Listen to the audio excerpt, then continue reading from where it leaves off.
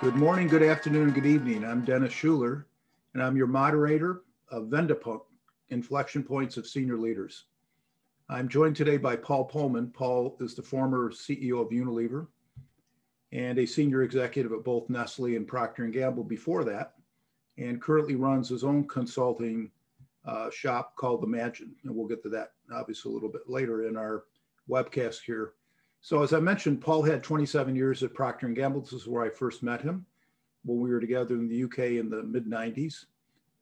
He had a terrific career at P&G and was Wall Street and CNBC's European Businessman of the Year. He then left P&G and joined Nestle for 3 years as CFO and Executive Vice President for the Americas. And he was named CFO of the Year by Investor Magazine while he was in that post. Then he joined Unilever, where he was the CEO for 10 years, and he was the first outside CEO ever hired into that role, and he transformed an underperforming organization that could be best described as kind of sleepy into the best consumer products company in the world. Financial Times named him the standout CEO of the decade, which is pretty high praise for his time at Unilever. And as I mentioned, he's now the founder of Imagine, a consulting group devoted to assisting other companies on large-scale change as it relates to social responsibility. Paul has a terrific life partner in Kim and 3 great sons, one of which was my assistant basketball coach years ago, Christian, Philippe, and Sebastian. And I couldn't be more delighted to welcome Paul to the webcast. He's a true friend, a great mentor, and a fantastic, considerable voice in business in terms of helping companies do good by doing business well. So welcome to Vendapunk, Paul Polman. Thank you. Where I wanted to start was, if I could, drifting back in time in your early life, the forces, the people, the events that shaped you as an individual. Because from working with you, working for you, and then observing you, you're quite a different executive than the norm. So I'm just curious for our listeners, what were the forces, people, events, things that kind of shaped your early thinking about what executives and management's all about? Well, thanks, Dennis, and obviously enjoy and was looking forward to the opportunity. I think we're constantly being shaped, and that makes us who we are, and that is an evolving thing. I grew up in 1956 when I was born, just after the World War, and the older I get, the more I realize how close that was after World War II. But I grew up in a family that my parents met in Boy Scouts. The education was deprived from them, so they did everything to ensure that we would get the education. For my father was exactly between 15 and 20 years old, so he missed high school. He couldn't go to university, and I think it haunted him the rest of his life. But he wanted us to be better. They wanted peace in Europe. They were very active in their communities, in their church, and it was all about rebuilding and building it back better and not getting into the same situation again. And these are values that were given to us. So I think first and foremost, that's where they came from. And as a first part in my career, I wanted to be a priest, I wanted to be a doctor, and then with a little bit of serendipity, I ended up in business. And I think it all boils down to the same thing, as a desire to help other people and put yourself to the service of others. And then you start your career, you're initially self-centered. You want your wife to have some security, you want a roof above your head, all these things. But there comes a time in life when better to have that sooner than later, when you realize it's not about yourself, and when you're in a position to put yourself to the service of others, and doing that, you're better off yourself as well. And that's a sweet moment to be at. And in my case, I think it was when we both met in Newcastle. I had replaced Mike Clasper, who at that time run the business for the UK and Ireland. And Mike was very involved in the community. And this was the first time I saw second generation unemployment. I still remember that, going to see him and some of the other places, and shipbuilding, steel and coal had gone belly up. And the only thing a young woman could get was a baby, making her situation worse. But that was about their only status symbol of I have arrived. And they'd never seen their parents work and all these things. And we were the biggest employer, and I was very happy to see us being so active in the community. And that's where I felt I became more of a full person than a half person, if you want to. Might have also been the age or the states of life I was in, but I really discovered a different role of business and also a different responsibility in business. Yeah. And then obviously, as it progressed, P&G was a member of the World Business Council for Sustainable Development, but nobody felt like flying from Cincinnati to Geneva, where their headquarters were. We were in Europe, so I was very early on the board of the World Business Council. I participated in the Rio conference, the Rio +20, and I, perhaps it was the Boy Scouts, my parents, a respect for ensuring that we live in harmony with planet Earth and fellow citizens, that I got far more interested in, how can we ensure that we have a more sustainable business model, a more equitable business model, a more inclusive business model. I've always felt myself to be very lucky to have had these opportunities, to be born in the Netherlands where education was paid for by the government, and to have a job and be financially independent. So already fairly early on, I felt it is better to put myself to the service of others, and that's what I've tried to do. I gotta say, when I was working for you in Newcastle, I was my brief, incidentally, when I went to Newcastle was, hey, we got this really talented GM coming in, but you need to control him because he's very bold in his thinking. And what I was struck by when I first met you was, remember we played soccer on the back 40 in back of the headquarters one night with your 3 boys, and I said, God, this guy's really normal. And then I met your wife, Kim, and we had dinner together. And I said, God, what a normal, affable executive, which I guess is an outgrowth of how you were raised, how you were educated, and your parents. Because I found you to be really, really normal. And I mean that as a great measure of respect, Paul, versus a lot of the executives I'd worked with in the UK, which was the old UK PLC mentality. You were quite different. Well, when my father always said, never forget where you came from. We expressed that by never forget your house number, where you were born. And, I come from a part of the country that we keep both feet on the ground. And, I think I've seen so many CEOs change when they have the power, when they have the money, when they have the comfort around them, and they start to, end up being different people. It's like the environment defining them. I've always tried to define myself and try to be myself. And it's never hurt me. And I've done that my whole career. I take the metro, I do my own shopping, I carry my own bags, and and that's why it's also been simple to retire. Yeah. Now I have to do all of that in my retirement. Yeah. So it's okay. You have to be yourself and to be authentic and to be real, and that's what we were trying to do. And you're not different than anybody else when you are in a position of power. But some people thrive on this formal power, this authoritative power, whilst I've always believed in moral power. And now it's even better that I'm retired and don't have 150,000 people and run a company that is in 190 countries and all the other things. It's much better, I think, and the influence you can have is much better when you move from formal authority to a moral authority. And I've always believed that. Yeah. And that's a nice segue to my second question, Paul, if I might, which is just kind of reflecting on your career. You've had an outstanding, awesome career. I mean, you worked at P&G, Nestle, and then Unilever. Could you just, for each one of those stops, just tell the listeners what you took away from each one of those companies in terms of, how that shaped your agenda as a leader, your strategic choices you made, how you led your organization? Can you reflect on that a bit? Yeah, well, all of them you learn, and it's also, again, a function of the stages of life or the jobs you have done. But they're all 3 of them are great companies. I always say they're built to last, not built to sell. They are built on great values. P&G 1837, Nestle 1857, Unilever around the same time when Lord Lever started his business and took over the grocery business of his father. So the fact that these companies are still there and they've all had good and bad times, and they've all made mistakes. They've all had to deal with tremendous shocks COVID being the last one, but they endure. And I think it boils down to these values that are firmly embedded in these companies.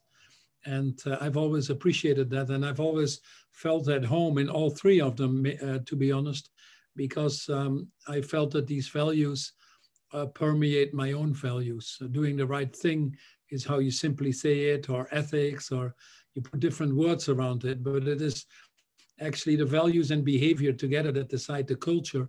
And the culture in these companies has all been very positive compared to the majority of other companies I see out there. Mm-hmm. They're responsible citizens. They're operating multi-stakeholder models. They think long-term. It's not that we always behave that way, I understand that, but that's basically in the DNA of these companies. So I've always felt very much at home. But then there are typical things that come with the location that you're in, that come with the product range that you have. P&G, as we know, is a very disciplined company. It's very rigorous, but I think it's overanalyzing, and as a result turns leaders into managers to a great extent. And, there could be, I think, a better people development if there is a little bit of more of a principle-based running of the business instead of a rules-based, if I put it that way. But I like the discipline, I like the rigorousness for the positive parts of that, so I don't want to belittle that. And then it's a very centralized model. I've always felt that being in Cincinnati and running the US from there, you get a vision of running the business that I don't think reflects the reality of the world. And P&G has struggled with that. And each time they went too centralized, they paid the price for that. So I learned a lot from that. And frankly, I learned more from the mistakes and from the people I worked with in that sense than anything else. And that's why I've been proud to be there 27 years and don't regret any of those years. Then to Nestle, a totally different company, totally decentralized. Swiss, we don't talk about it, we just do. Very modest in that sense. People extremely loyal, but because it's a food company, very close to people. They're very well developed in the emerging markets. It's much more in their DNA than P&G, and very much into livelihoods or bottom of the pyramid, if you want to. Because of their long history there, but also their business model, working with farmers, setting up milk districts, creating livelihoods, is a very big part of their business model. And I learned from Peter Brabeck, who is probably one of the best leaders out there and interesting person. That was one of the main reasons I went there in the end. After 3 years in Nestle, I got the opportunity to become the CEO of Unilever, a company that was quite in trouble in those days and had lost a little bit its mojo, became a victim of that same short-termism that we see creeping into other companies when activists come in and when others take over, so to speak. And we needed to change the business model. And the combination of P&G and Nestle and Unileverizing that, if I may call it, finding the uniqueness and all of that for Unilever worked very well.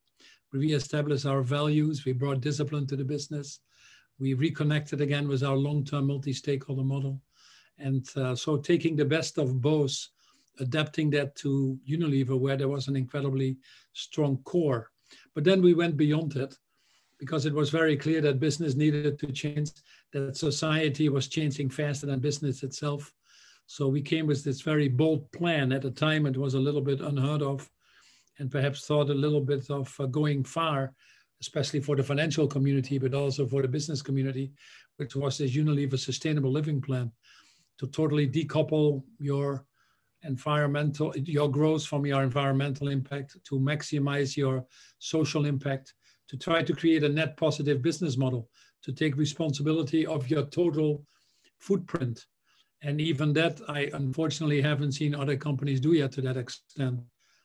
Even P&G, if I may say, or Nestle, although these companies have stepped up because the realities of the world are asking for it, consumers are asking for it, increasingly the financial market, some governments, but I think you need to be proactive. It's so clear what is happening, and it's so clear what our role in that is, and we should strive to be what I call these net positive companies.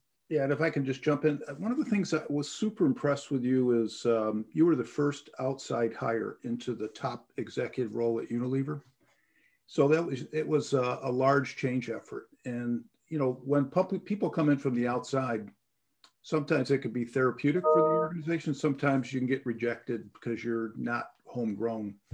How did you navigate that? Because you, again, I think Financial Times at the end of your 10 years designated you as the standout CEO of the decade, which is high praise by FT to begin with, but it also was emblematic of the work you were able to do. So how did you navigate that large scale change as an outsider coming in from, you know, not directly from P&G, but a staunch competitor over the years? You realized the P&G Unilever connection and the wars and all that of the past. How'd you navigate all that?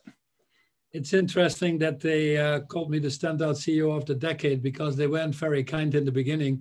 That paper was very much for Milton Friedman's shareholder primacy. Yeah. They've come around for a big extent to give them credit, but still it was a surprise to me. And then others started calling me Captain Planet and other things. I got a little bit of practice at Nestle because I was also the first one coming in at board level. That's true. In Nestle from the outside.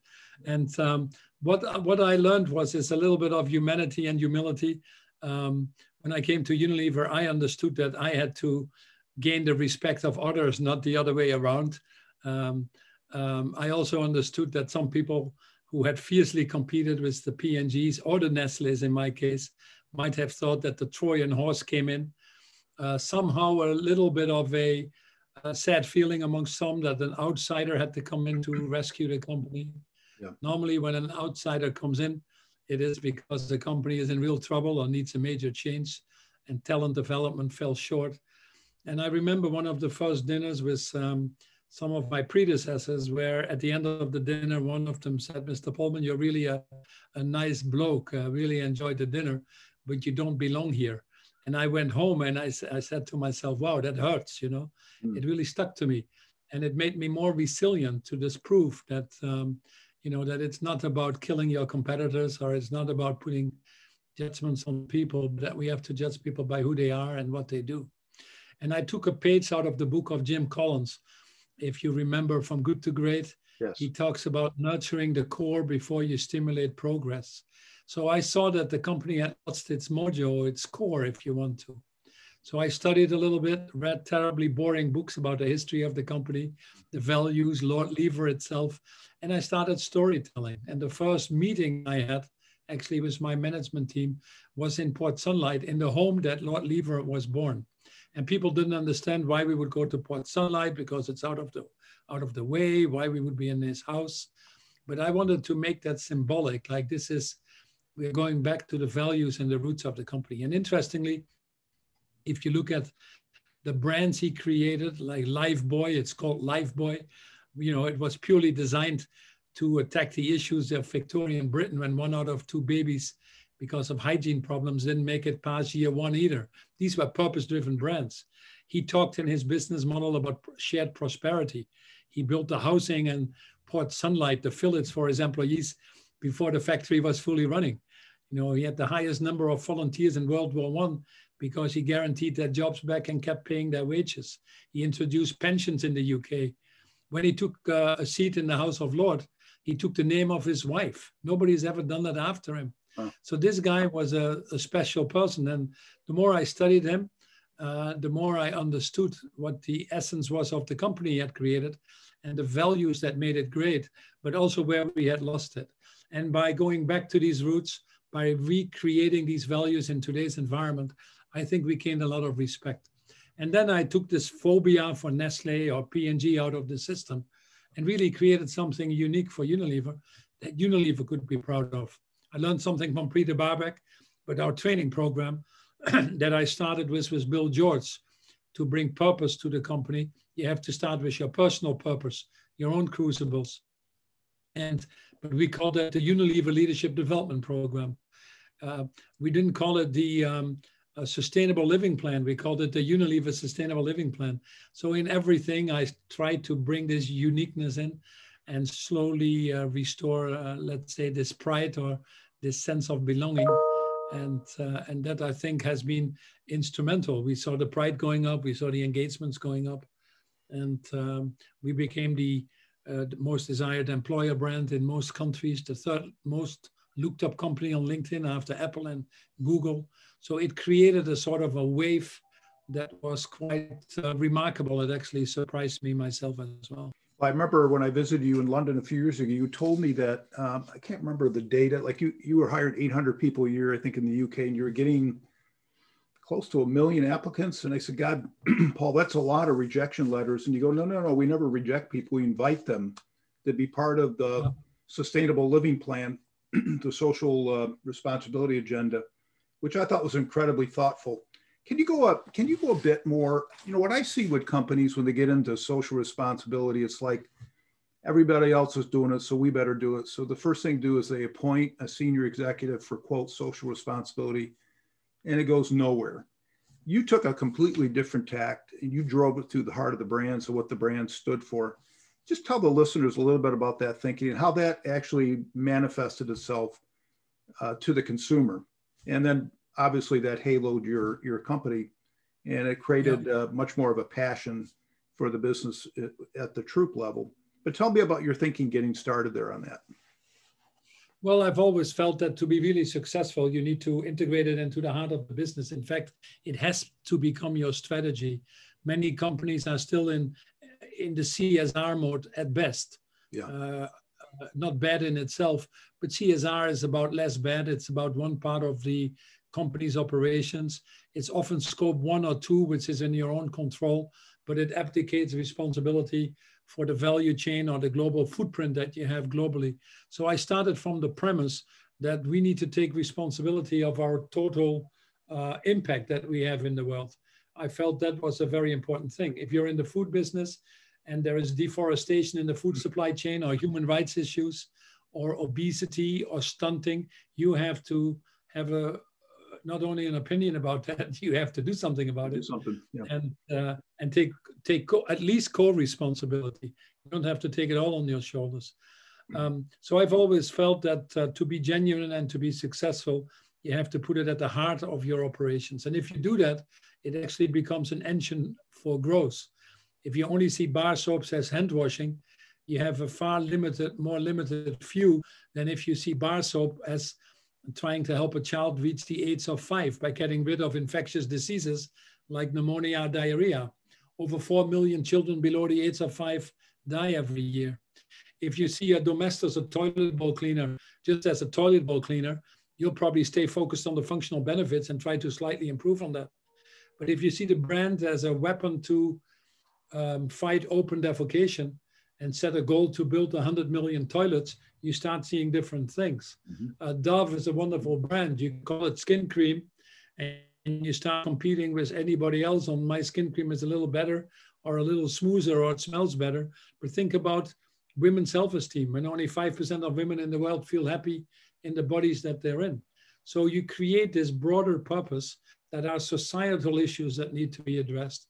And you put yourself firmly at the intersection of this transformative change that needs to happen, actually beyond your own company. And then you need to do it in a very responsible way, which includes not only optimizing your financial capital, which I think is important. You need to have a cash flow to keep your company alive.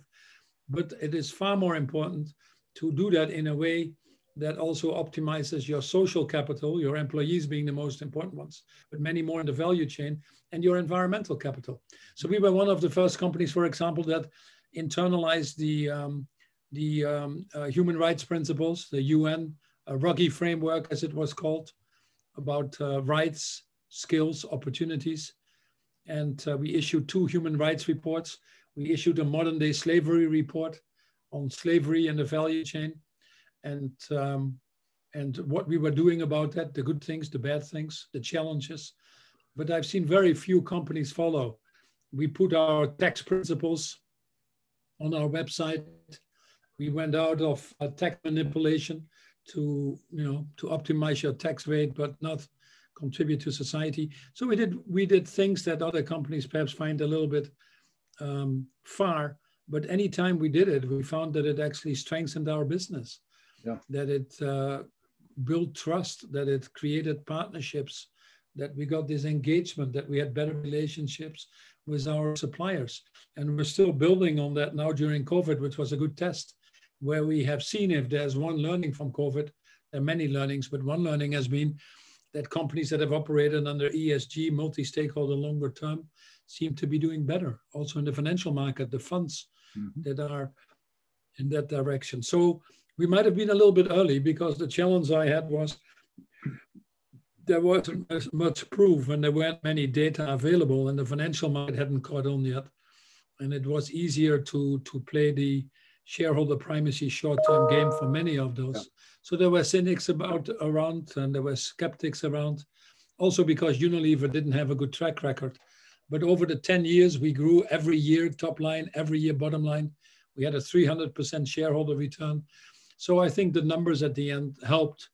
If these numbers would not have been there, I might have been in trouble a little earlier. But this way, I could do this for 10 years and go out on my own terms.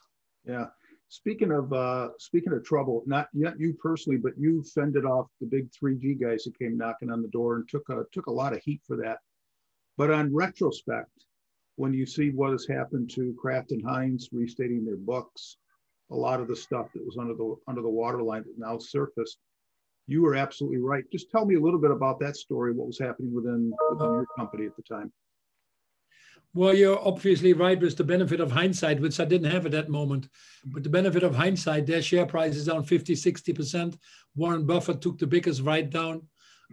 Indeed, book manipulation. I think they've had 3 or 4 CEOs. Their business continues to go on.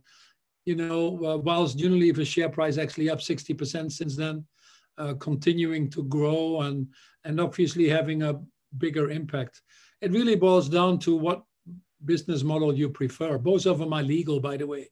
But do you prefer a model that is built on only creating value, or also a business model that has values as a way to do this? I think values and value is a better combination. Do you want a business model that only caters to a few billionaires that then build a Harvard Ethics Institute because they've earned so much money? Or do you want to work for a company that tries to cater for the billions of people? You know, so as I look at these two models, it was very clear that, first of all, strategically it didn't make any sense. You know, when you sell plastic cheese or ketchup in a bottle with a quarter of that is sugar, I don't think those are, you know, the healthy meals of the future. And the market has changed rapidly. So I think in that respect, we've sort of called that right. But also when you see these cultures being so opposite, one nearly a mercenary culture, where it's all about money, even for yourself. And, you know, the very few people that we've seen coming in from Kraft Heinz, coming into Unilever, that really could do well because they were too far apart in values. And even Unilever people that went to Kraft Heinz, very few, they didn't hang around either. So strategically, it wasn't the right thing for shareholders, but it also bothered me that these are the business models that we let succeed whilst, you know, whilst we have so many issues in society. I've never seen them participate in fighting deforestation. They are on the lowest on the ranking on human rights. You know, they're not in any trade association to do something bigger than themselves. And I found that a very shallow and limited way of living our lives and a very shallow way of running a company. Unfortunately, that was possible, increasingly less so, I believe. Consumers have caught on, financial market caught on. You see more legislation and frameworks. And you also see that you don't get away by hollow statements and promises. You're increasingly being held accountable to real delivery. But I wanted to draw out this fight that we have between, you know, what type of capitalism do we really want in this world? And what sort of businesses do we need to keep around? And, you know, unfortunately, the number of publicly traded companies in the US in the last 4 decades has gone down from over 8,000 to 4,000. The average length of a life of a company has come down from 67 years when I was born to less than 17 years now. The average tenure of a CEO is now less than 4.5 years. Yeah, right. So you really have to ask yourself the question, you know, do we run these companies well? If you see the airline industry, 10 trillion or buybacks in the US in the last 10 years, over 10 trillion. The airline industry, more share buybacks than investing in R&D. And then you have a debate on why Boeing got into trouble. Yeah, it doesn't take too much rocket science to figure that out. So we need to go back to sanity, and that's what I've always advocated. Paul, that leads me to another question, because I know you're doing consulting now with a lot of entities, and I'm just curious, how do you get CEOs to find their voice in this area? Because again, you what it sounds like me, and from working with you and knowing you over the years, this sense of doing business a different way was imbued in you early, and it manifested about how you led both P&G and Nestle and Unilever. CEOs struggle with this. They maybe lack courage, they may lack understanding, but how do you get them over the transom and get their voice on this? Because it's such an important aspect of doing business in the future. What have you found helpful? So the good thing is that society is expecting it. 86% of employees, according to Edelman, expect their CEOs to speak out on social issues. The George Fries have, and etc. The elections and money in politics in the US. I just wrote an article in Harvard Business Review about that. But it has all brought this role of the CEO into a different limelight. The issues that the CEOs need to tackle are also increasingly bigger, that they cannot do it alone. So they need to start working in partnerships and develop those skills. So I think we're on a trend, and actually we're seeing quite a lot of CEOs stepping up now. But how do you do that holistically is your point. The reality is, Dennis, is that no CEO wants more unemployment, more air pollution, more people going to bed hungry. And yet collectively, we don't behave like that. Yeah. Collectively, we know that what we are doing isn't right, interestingly. And it is because we operate within our system. We play it safe. We often make the plans to play not to lose versus playing to win. So it's very difficult to get out of that comfort zone. That's why you need a strong purpose. That's why you need to invest in leaders, because that's the best chance you have to be bold and brave, to be more courageous. If you are strongly purpose-driven at your core, you have not only a clear direction where you want to go in a very uncertain world, but you're also more determined to get there. And you're also more likely setting bigger goals. Unilever right away, one of the first companies that set net zero goals on carbon emission, zero waste on plants, living wages for people in the value chain. So these are absolute goals that come from a conviction of what is the right way to do business, and that is anchored in that strong purpose. And then the leadership obviously needs to be developed. We are short of leaders, there's no question about it. But collectively, our behavior is influenced by the boundaries in which we operate. If you run a company and you reward your salespeople for the number of orders they write, they're going to write a lot of orders, but they will be very small. If you reward your leadership or your salespeople for customer service, they're going to behave differently, and you'll have very good relationships with your customers, but you might not make any money. So the boundaries that we put around people decide their behavior. And the reason that we don't see more CEOs stepping up is that it's very difficult for them individually in their companies to change these boundaries. Alone, they cannot change the accounting system. Alone, they cannot solve the plastic issues in the ocean or moving to regenerative agriculture. So what we've done with Imagine, which is a foundation I created after Unilever, is where our theory of change is that we're going in the right direction, but the speed and scale is missing. Our theory of change also assumes that multilateralism and governments will have it difficult, at least for the coming decade. And you see signs of that all over. So we believe firmly that private sector needs to step up. And if you bring together by sector, about 20% of a value chain at CEO level, value chain CEO level by sector, you can actually create tipping points. So we create this neutral platform where these CEOs come together. We see them becoming more courageous because they are sharing the best practices, moving things to pre-competitive. And because you have your whole value chain there, you can solve it. Once you have critical mass, You attract other companies who want to join, fear of losing out. Yep. You attract innovations that you need. Civil society wants to work with you. Government starts to listen. A very simple example in 2 sentences to make that come alive. We have pulled together the 30 biggest food companies. In Europe, we haven't moved quite fast as we wanted to on food labeling, the same in the US. And each company will go to Brussels and have their own story on food labeling, and that's fairly confusing because we all look at it from a slightly different way. Now you have the 30 companies together that are working with Frans Timmermans and the European Union on putting one food labeling in place. The credibility, because they're the most progressive or forward-thinking companies, and you do it in block. The same would be true with regenerative farming, agriculture. You need to create global standards, and or getting out of single-use plastics, or moving to regenerative cotton in fashion. These are the things that we are working. We call them pre-competitive, and I've always said you don't compete on the future of humanity.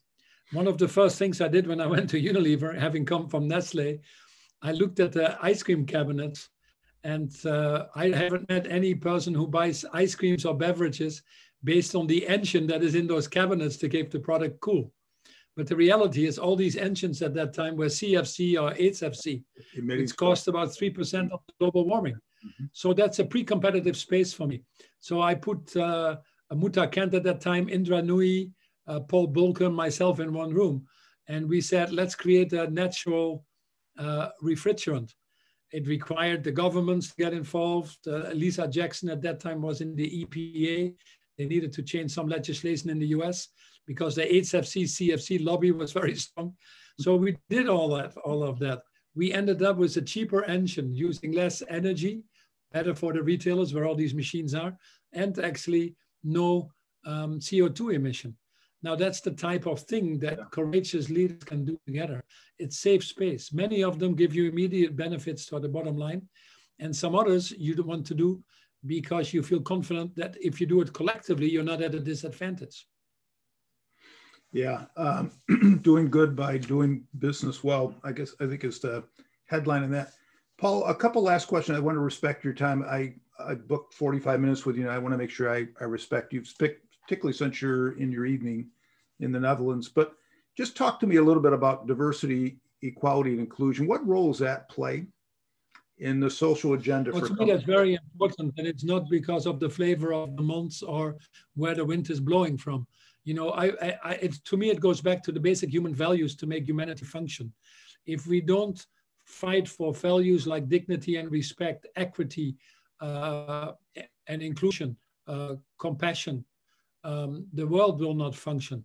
There were very few people that spoke out at Charlottesville at that time when the former president was making some outrageous statements. Yeah. There were very few people in the beginning who spoke up for the rights of LGBT when they were violated. In fact, we discovered with the tragic death of George Floyd that we had fully forgotten the racial dimension and still have an enormous mountain to climb.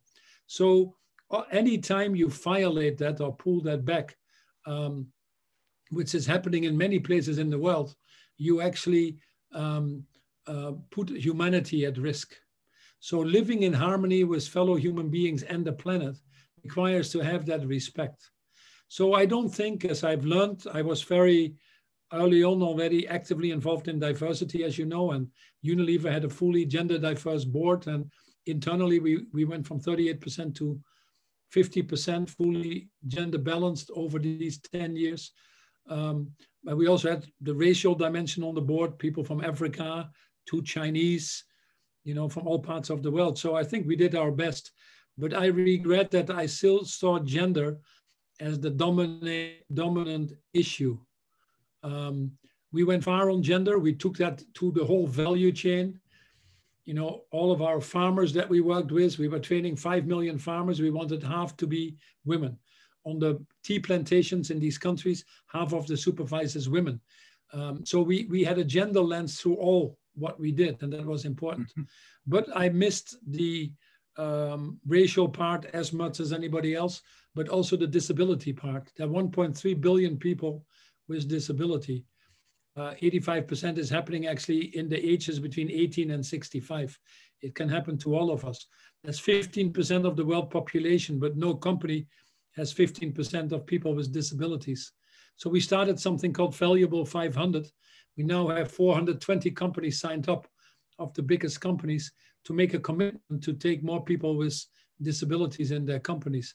And actually the companies would be so much better for it, as you can imagine. So for me, it's a question of total inclusion. That's why I fight for, once again, gender, disability, or LGBT with the same intensity. And what you see is that issues like climate change, for example, that we're now dealing with, always disproportionately affect minorities, women and girls, people with disabilities, you know, the racial minorities.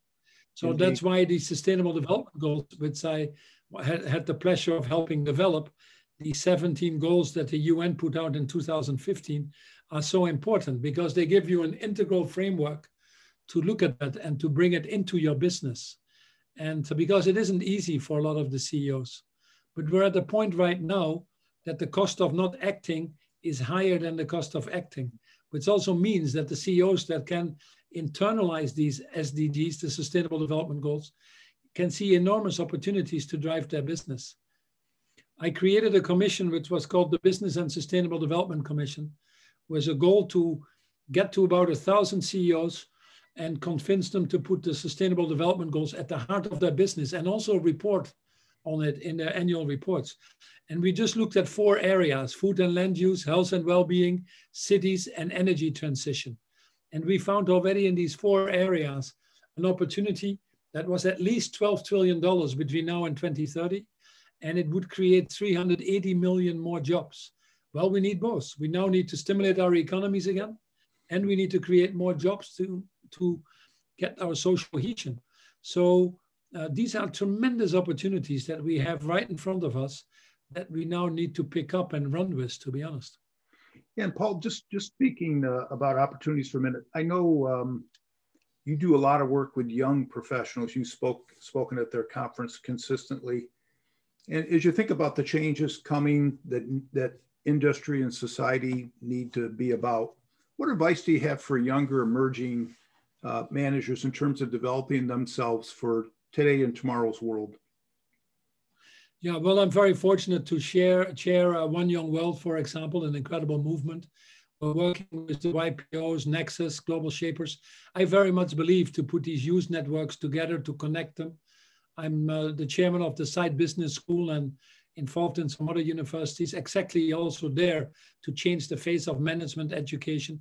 And interestingly, 50% of the world population is now below 30 years and 30 years old, and it's going to be 100% tomorrow. And it is important that in everything we do, we involve the young. Some people say, give them a seat at the table. I believe you have to give them the table. They're more creative. They are more purpose-driven. They think intergenerational. They understand technology. And, you know, it's just tremendous ideas. And many of the changes, not only the Greta Thunbergs, but many of the changes that we now see in society, frankly, are driven by the younger people.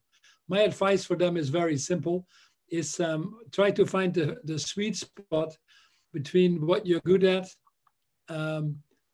what society needs, and what you enjoy. And if you can operate your life within that, it is, you know, you will be very successful. You'll be able to live your purpose with passion, and find what you want. And through all of this, I would say keep your positive attitude. The road to change is not easy. Otherwise, someone else would have done it before you. Amen to that. So you can be an optimist or a pessimist, is your choice. But if you choose to be an optimist, at least you have a happier life. So go for that as a minimum. And Paul, my last question for you is, what's life like for you? It sounds like you're super busy, but did you get any of these withdrawal pains that a lot of CEOs tell me about, in terms of, boy, they're moving from this 365, 24/7, always moving to, you know, a post, you know, full-time role as CEO. Have you experienced any of those withdrawal pains, where it sounds like you're pretty full with activities and things that drive your interest and passion? Well, I'm fortunate that it might be still the 365 24/7 you're referring to, but it is totally dedicated to things I have passion for and that the world needs right now. And I found in Unilever, I stayed for 10 years because I used the last 5 years, I used the size and scale of Unilever to try to drive transformative change. But I saw some limitations in doing that. And once more, that's why I created the Imagine, to move from this formal authority to this moral authority. And I find that the impact we can have by bringing these industry coalitions together, just to name an example, is actually far bigger now than what I could have when I was a CEO. But the transition has been easy because as I worked in Unilever, these more transformative changes, I might have been a little bit unusual as a CEO, but I was very much outside of Unilever. I always felt that Unilever benefited from that. I think it did, but it also gave me a network that was easy to extend myself in. I've always operated under the intersection of civil society, private sector, and governments, and I feel very at ease there. Hey, Paul, thanks a lot. I do want to respect your time. I know you're a busy guy. You're probably more busy than you were as CEO of Unilever. But I just want to thank you for your wisdom, your thoughts, and most of all, your courage at showing other executives the way to make an impact by running great businesses, but businesses that actually have an eye towards what they can do to impact society in a positive way. So I really do appreciate that. I know our listeners and viewers around the world will take heart in your key messages. So with that, I look forward to seeing you someday across the pond, either in London or Geneva, as soon as this vaccine gets in my arm. And until then, I wish you all the best and safe travels and enjoy the time with your mother in the Netherlands. Thank you, Paul. I plan to do these every 2 to 3 weeks. So stay tuned for future attractions. Enjoy Paul's message and see you down the road. Thank you very much for tuning in today.